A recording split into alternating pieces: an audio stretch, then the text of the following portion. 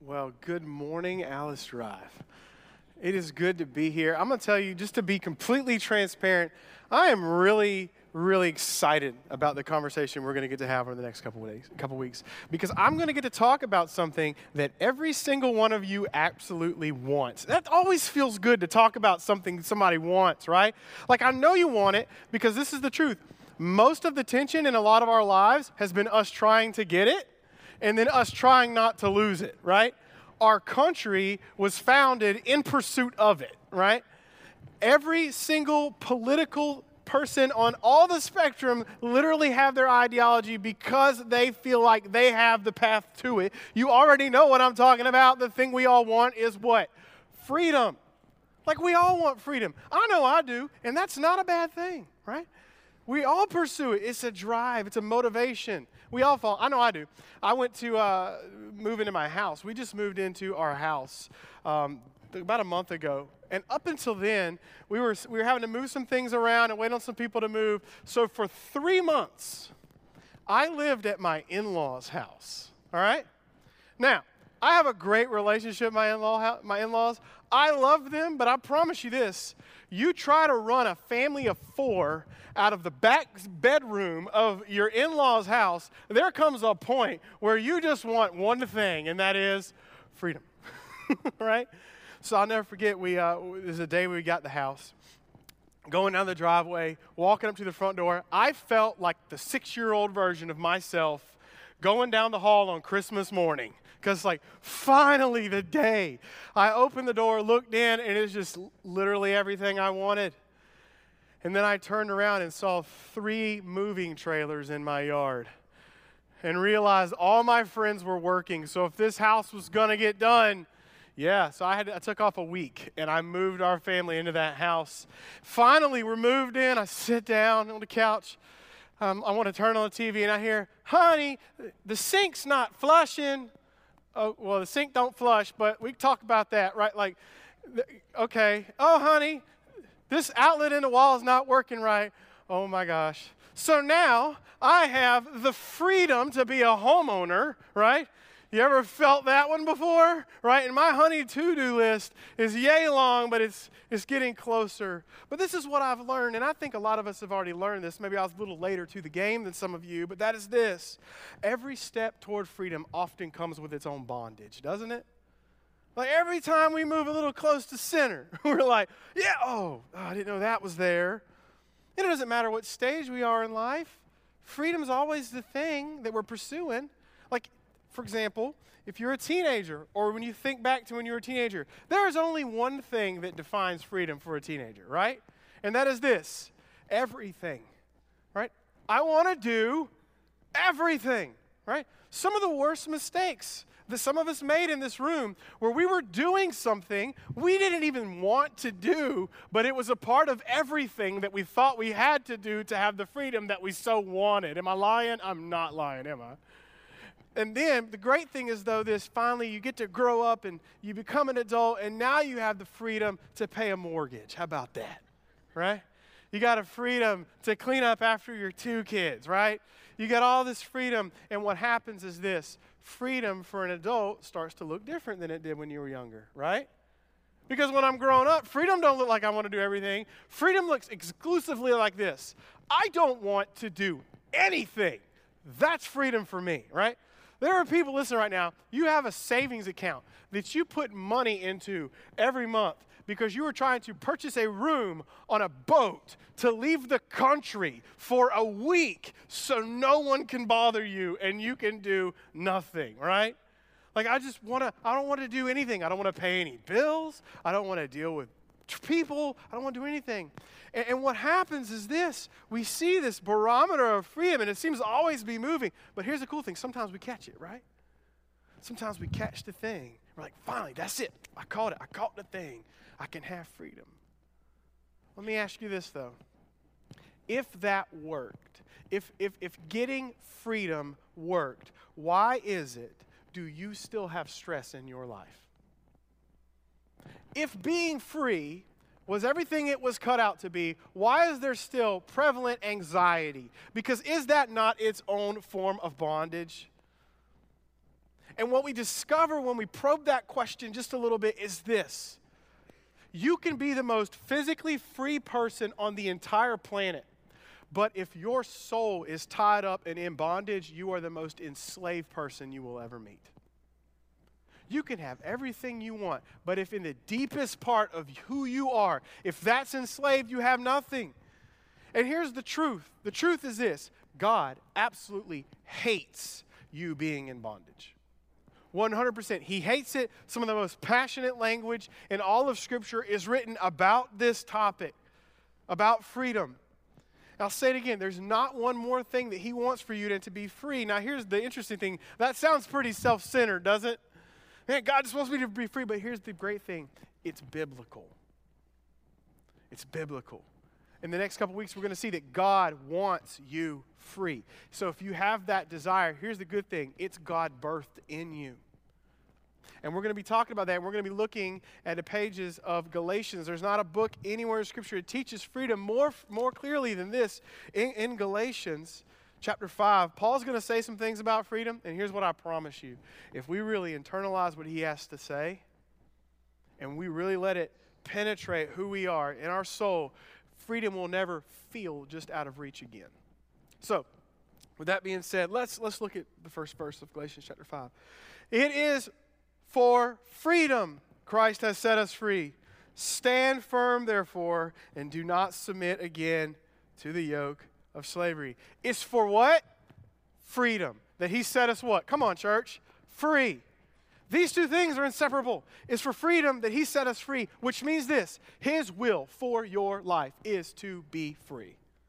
Say that. God's will for your life in Jesus is to be free. Now, I don't know about you. I have struggled in my life so many times with what I should do with my life, right? Hopefully you have. Like if you're married, hopefully you at least had one conversation with Jesus like, hey, should I marry this person? Right? Should I do that? Right? You struggle with big things. Hey, should I take this job? Should I quit this job? Like you struggle with these big things, but you also struggle with small things too. God, what do you want me to do? And you ever have that friend and you're like, God, I feel like someone needs to tell him he's really annoying. Do you want me to be the person? That's not fun, right? Some of you had the conversation with God. God, should I correct my spouse? Well, you're still living, so I'm assuming in some way that went well. But we do. We really struggle with what we should do with our life. And I love what Pastor and theologian John Piper says. It's a great observation about this verse. We get so bogged down in what God wants us to do with the things not spelled out in Scripture, like a job, that we often overlook the explicit things stated in Scripture that everything else hinges upon, and that thing is freedom. Freedom is the thing he wants for us to have. And so it's important to know what that is. What is freedom? Well, we've already discussed it's not having everything or being able to do nothing. You can slice this apple a million ways, but if I could put it in one sentence for you, I think it would be this. Freedom is God not holding you against you. Freedom is the full assurance that when this life is done, when you meet your Maker, God will not hold you against you. If you today know Jesus, he will hold Christ against you. And he will look at Jesus' righteousness and not your failures. And you know what that does? That gives you job security, right? How many of you had job security? You're like, I can't get fired. I'm an entrepreneur. Like, it's a good feeling. Except here, we don't call it job security. We call it eternal security. And there's no greater freedom than that. Because look at the blessings that come with being free in Christ. First, you get to be free from performance. God's love's not based on how well you perform. You're free from spiritual death. You're free from the fear of death. You're free from condemnation. You're free from the power of sin, from the authority of Satan. And as one pastor said, you're free to inherit every blessing purchased for you on the cross. Listen, freedom is not just about feeling good. That freedom is good. You will never find a more liberating freedom than those things. And here's the beautiful thing. Today, if you're here today and you would say that you know Jesus and you have faith in him as your God, that's available for you right now. in your life. You have access to it. If you're here today and you haven't gone there, Jesus holds it out like this. It says, I offer you the keys to the freedom you look for. And in the middle of that offer, we see the tension that Paul's in Galatia, right? He says, this is the freedom you have, but you are choosing to be bonded by the yoke of slavery. What does that mean? Well, he expounds. Look at verse 2. I, Paul, say to you that if you accept circumcision, Christ will be no advantage of you. So what they're saying is this: listen, Jesus is good, but also if you tack on this little procedure, you can be great.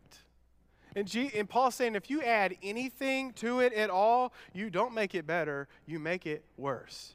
Even though that little procedure was a part of their culture, if you add it to it, it makes it worse. He says, I testify again. In other words, I'm going to say this again in case you didn't hear me. Every man who accepts circumcision, that he is obligated to keep the whole law. You were severed for Christ. You who would have been justified. In other words, those of you who you knew Jesus, you would have been justified by him. Instead, you held up your own failures. You would have been justified by him. By the law, you have fallen away from grace. So evidently what's happened in the church in Galatia is Paul went there and preached Jesus. He preached faith alone, and people said, yes, I want Jesus. I love him so much. Sign me up to serve in the nursery. I don't care. I want to serve Jesus. I want to love him. And then Paul left, right? And words got back to him that they're saying something is different. And Paul's saying, no, if you're adding anything to Jesus, you see they never really accepted that offer. Matter of fact, they backed away from the offer of grace the second they brought themselves to the table. For through the Spirit, by faith, we ourselves eagerly wait for the hope of righteousness, that is, right standing with God. For in Christ Jesus, neither circumcision nor uncircumcision counts for anything, but only faith working through love. Now, here's what I know. I know that's a rich passage. I know there's a lot of things going on in there rooted in culture, in theology, but it's not just meaningful for them, it's meaningful for us. So let me kind of frame it this way. Let's say you've had the worst year of your life. Some of you maybe you have, right? You have the worst year of your life. Maybe you don't have a job. You don't even have any people in your life except for one friend. And you're so down and out, you have forgotten what the smell of steak even smells like. That's a sad life, right? But your friend comes up to you and says this: hey, I want to take you to the nicest restaurant in town. You've had a bad go. I want to take you to the best restaurant in town. So maybe, I don't know, maybe you choose the Hamptons. I don't know. Maybe you decide to get out of town and go to Ruth's Chris. But it's nice, right? Your friend takes you to the restaurant. You sit down. It's so clean. You're not used to seeing waiters and waitresses so dressed up that they're cleaning your tables off with a razor blade, okay? You're like, where even am I at right now? And your friend says, order anything you want on the menu, and whatever you want, add one thing to it, because this is going to be the best meal of your life. Ooh, what you doing, boys? Medium rare? Hopefully you don't sin and get beef jerky. Well done, right? I'm just saying. You get the best cut of steak. You get baked potato. You're like, I don't care. I'll get sweet potato too, because this is on him. You order everything, man. They got the mushrooms. All this stuff's coming out. Your table's just littered with food, and you literally enjoy the best meal available to you in the state of South Carolina. Let me tell you, how you feeling in that minute? How's your friend feeling? God, if you know he feels good. And your friend looks at you and he's like, man, thank you for letting me do this. He said, yeah, you guys ready to go? And you look at me, oh, no, we can't go yet. And your friend looks at you confused. No. And you reach behind you and you pull out a yellow Dollar General bag.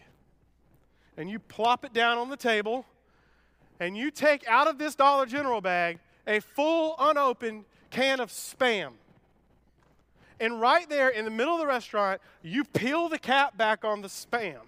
So it's mixing with the fragrances of all this 5-star food, and you start eating random pieces of animal. It's stuck in your teeth in the middle of this restaurant. People are looking at you like, this is the weirdest thing ever. And your friend looks at you like, what's going on? You're like, I just want to make sure I'm full. Aside from that being the weirdest thing ever, in that moment, that is the greatest insult you can afford to your friend on this planet, because it's demonstrating that we are completely missing the point of what he's trying to do for you, isn't it? What is your friend trying to do for you in that restaurant? He is trying to completely satisfy you. And understanding what it means to have freedom in Christ comes down to this. It means understanding why Jesus came to begin with. Jesus had one reason to come. He came to die on the cross to completely satisfy our need for righteousness. Completely and fully. And anything we add to it ruins it all. It's Christ alone. And that's the heart that Paul left these people in Galatia with, right? That's the heart he went there. He preached the gospel. They said, we love Jesus. He said, okay, let's plant a church. And then he joyfully left. And now word has gotten back to him that there are people in that church body saying, in order to be a good Christian, your men must also get circumcised. Now, if you're not churched, that may seem a little strange. But in their culture that they were coming out of, circumcision was one of the oldest commandments they had ever had. It's actually and literally where they found their identity. So what were they doing? Bringing their identity into this new identity with Christ. And you can't do that. Paul says if you add anything, you ruin it all because this. Receiving freedom requires faith alone. That's it. That's not easy believerism. Because if you have faith alone, you know being a Christian is a daily grind, isn't it? But it's all it is. So let me just ask you really, really gently, where do you run for freedom? Because I've heard it's Christ alone since I was a little kid going to, we used to call it RAs and GAs growing up, okay? Like since I was a little kid. It's always Jesus alone. But when I look at my life, it doesn't always play out that way. Because there's other places that we run to freedom. For some of us, it may be like these people. It may be actions that we're doing in our life. Hey, God, I want to be a good little Christian, right? So anytime you add the word good to Christian, that often leads to heresy, right? Because our goodness comes from Christ. But what we do is I want to be a good Christian. So what that means is this. I need to make sure I pray, read the Bible, go to church, listen to K-Love, eat Chick-fil-A, add on all these things, I do all these things. Now, here's the deal. Fine. Chick-fil-A is good. It's pre-blessed, which is nice. All right, but I'm just saying, you do all these things, but it doesn't make you good. See, the problem with that is this. When we hold up the good things in our life and say, God, I'm a good little Christian, and you hold up this hand, you know what he does? He points to your other hand. He says, no, you got to hold that one up too, son. Because that one looks kind of nasty. If you want to own the good, you got to own the bad. And what Jesus says is this, I own it all, and you own what I have. But it might not be our actions. For some of us, our freedom might not be in ourselves, because we sure know about that, right? Our freedom might be in something outside of us. How many times have we seen freedom get hitched to a political agenda? Hey, I'm going to be a Christian. How can you be a Christian and vote that way? That's hitching something to the gospel. How can you be a Christian and have that job? That's hitching something to the gospel. How can you be a Christian and not support this hashtag cause on Twitter or Facebook? Let me tell you what that is. That's hitching something to the gospel. And you know what? That's tough. But here's why this is important to see this for what it is. Because every single thing we ever set eyes on this side of eternity has a shelf life. And if our soul and our freedom is attached to something with a shelf life, when that thing perishes, so does our freedom. And what Paul is saying is this: you can hitch your soul to something that isn't temporary, but it is eternal. And it's not something, it's a someone. It's Jesus. That's what you have. You don't have to hit an emotional reset every 4 years if you live in America, if Jesus is all you're hitched to. Because being free is only found in faith alone. Now, that is not to say that's the difference between living it. Because receiving it's in faith, but living in your freedom has a cost. There's a difference between receiving something and living it, because you can have freedom and never experience it, right? I had a friend His name was Nigel, and he was my best friend. He was a chicken farmer. So I would often go out to his house on the weekends, and I'd help him with his chickens. He had thousands of them in the big barns. You know what I'm talking about. And one day I showed up at his house. He goes, are you ready to work? I said, yeah. He goes, all right, today is free-range chicken day. I'm like, oh, yeah, I know about that free range. I pay extra money for that, right? He goes, all right, I'm going to show you how it's done. Okay. So we go out to the chicken farm. He goes up to the big gate, pops the lock, swings the door open. I'm like, all right, what are we going to do? He's like, no, I see it. What? And we sat there for like 5 minutes just talking, and I said, Nigel, not one of your chickens has left the barn since we've been here. He's like, yeah, they never do that. I was like, you don't even have a fence around your barn to capture them. He goes, I never had one away. I'm like, but the door's open. He goes, yes, the door's open, but they're so accustomed to the shade that they don't know if they run to the light, they have their freedom. It's there the whole time. But they're so used to being in the dark where it's cool. They don't realize if one just busted loose and went across the field, it's going to be fine. Now, good luck surviving in the woods, little chicken, but you got some freedom, right? You got some freedom. And that's really what he's saying.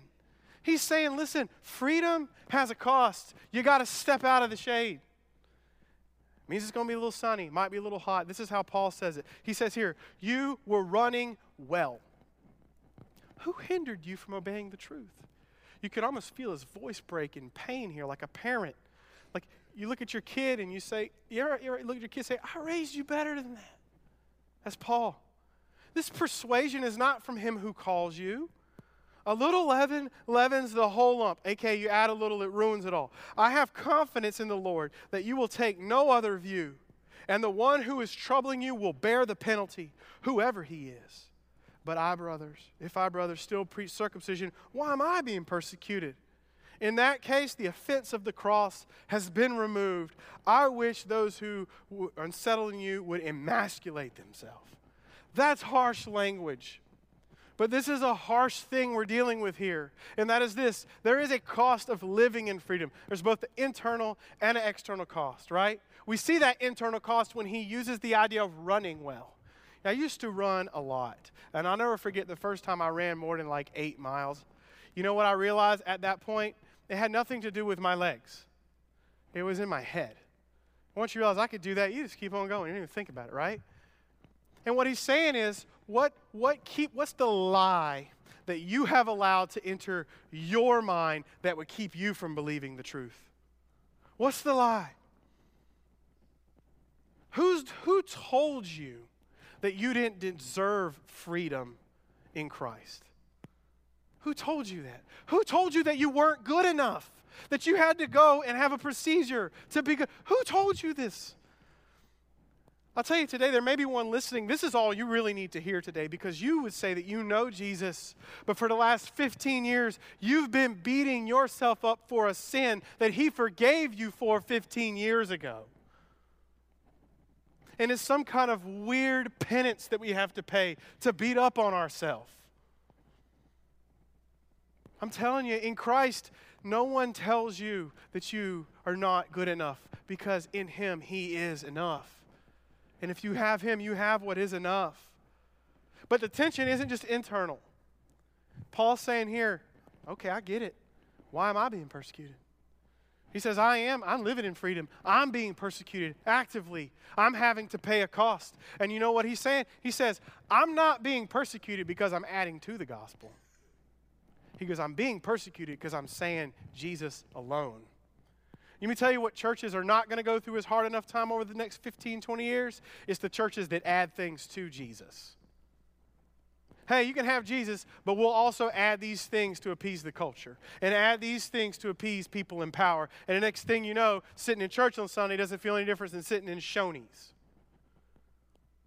But what happens is when we laser focus in and we say, no, we have one objective, and his name is Jesus, there will be a falling. There will be persecution, but we will be free. We'll be free. And I'm going to tell you, we're not in a culture that doesn't see that now. I personally have seen it. I have a lot of pastor friends all over the country.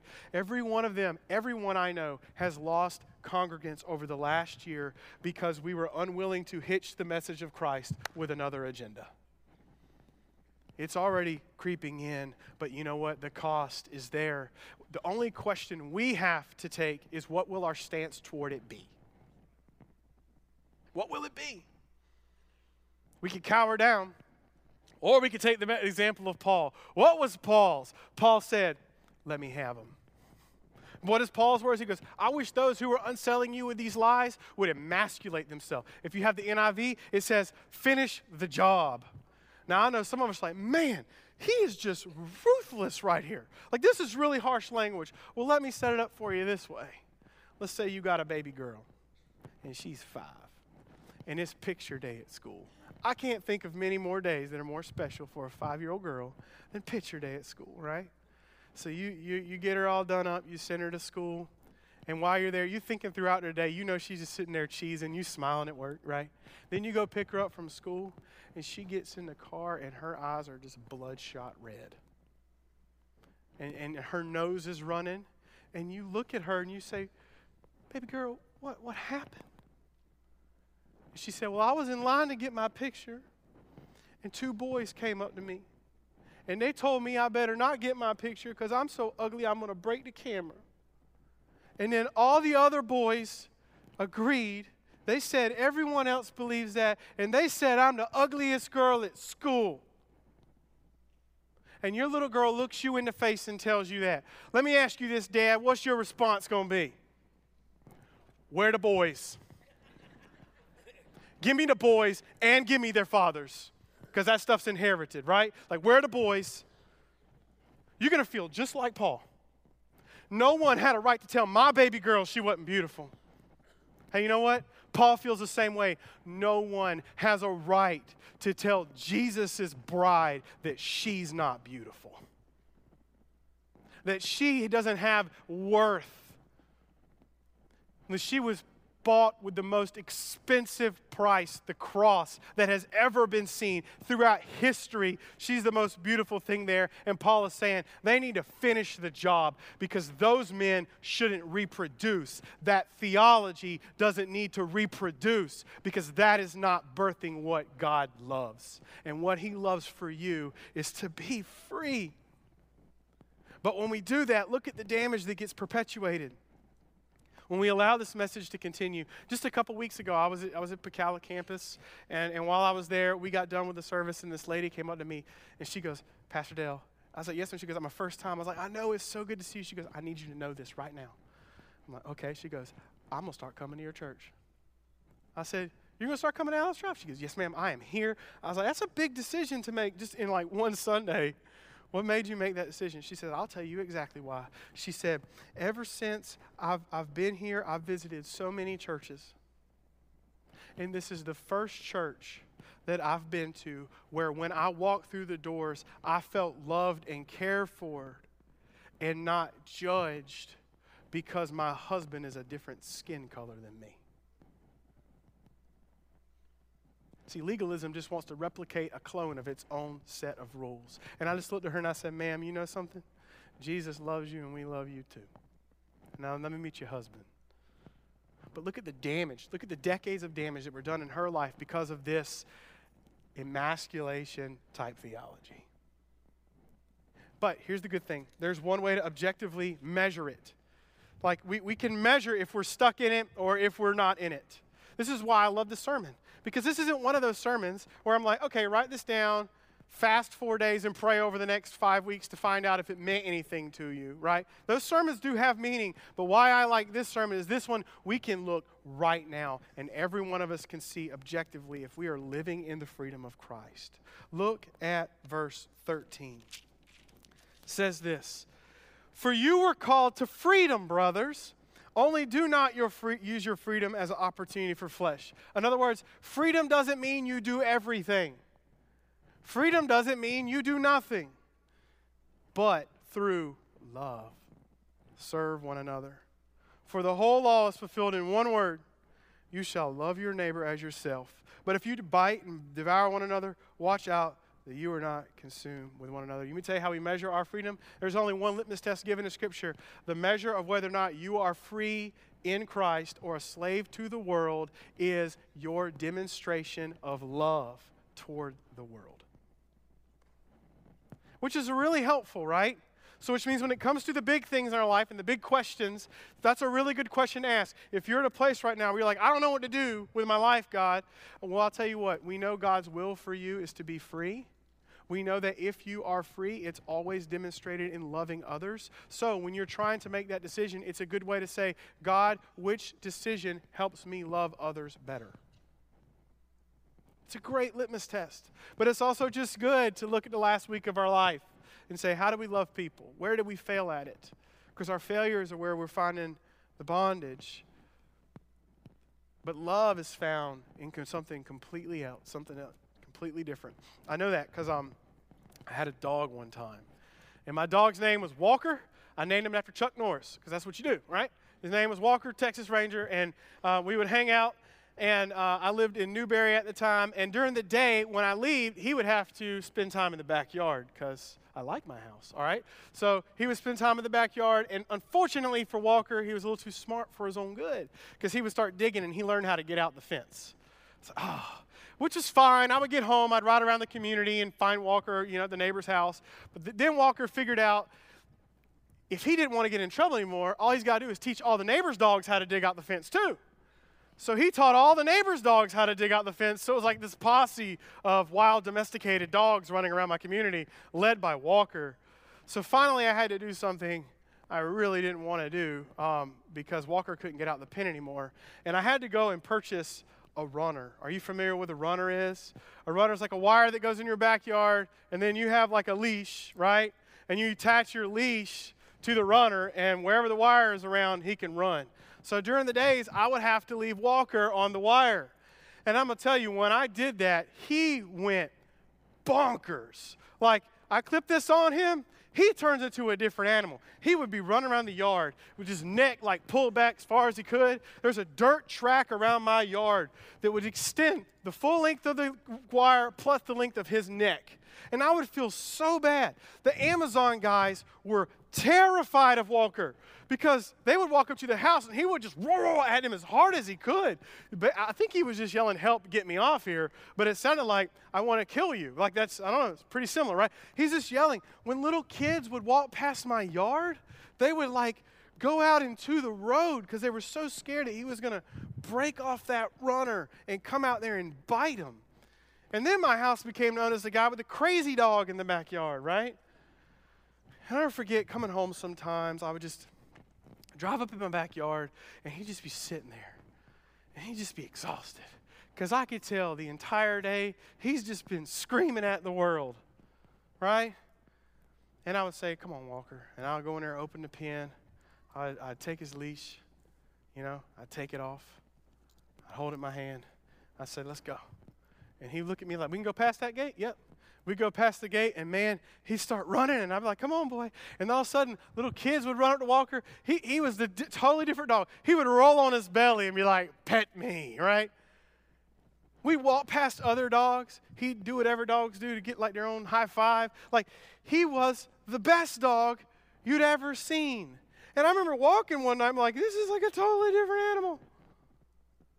But you know the really unique thing about my experience with Walker? His leash never changed. It's what he was connected to. Because see, your freedom is connected to what you're connected to. And we could choose to be connected to things other than Christ and live in anxiety, be it our own works, be it in a political system, be it in legalism, or we could say Christ alone. And let me tell you what's going to get to happen.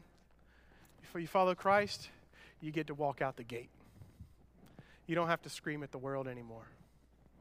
And you get to see people enjoy what it means to be loved in Jesus' name. That's the freedom that you're being invited to on this path to freedom. And the beautiful thing is, the gate's open right now. Let's pray. God, I thank you today for the opportunity to come in here and sit in here as free people. God, I ask that that we all would pursue you above everything. God, that in you we would find our hope, an eternal hope that's not bound to anything we see. God, thank you for these blessings that we find in your Son, Jesus, alone, that we pursue at a cost and we measure by love. Amen.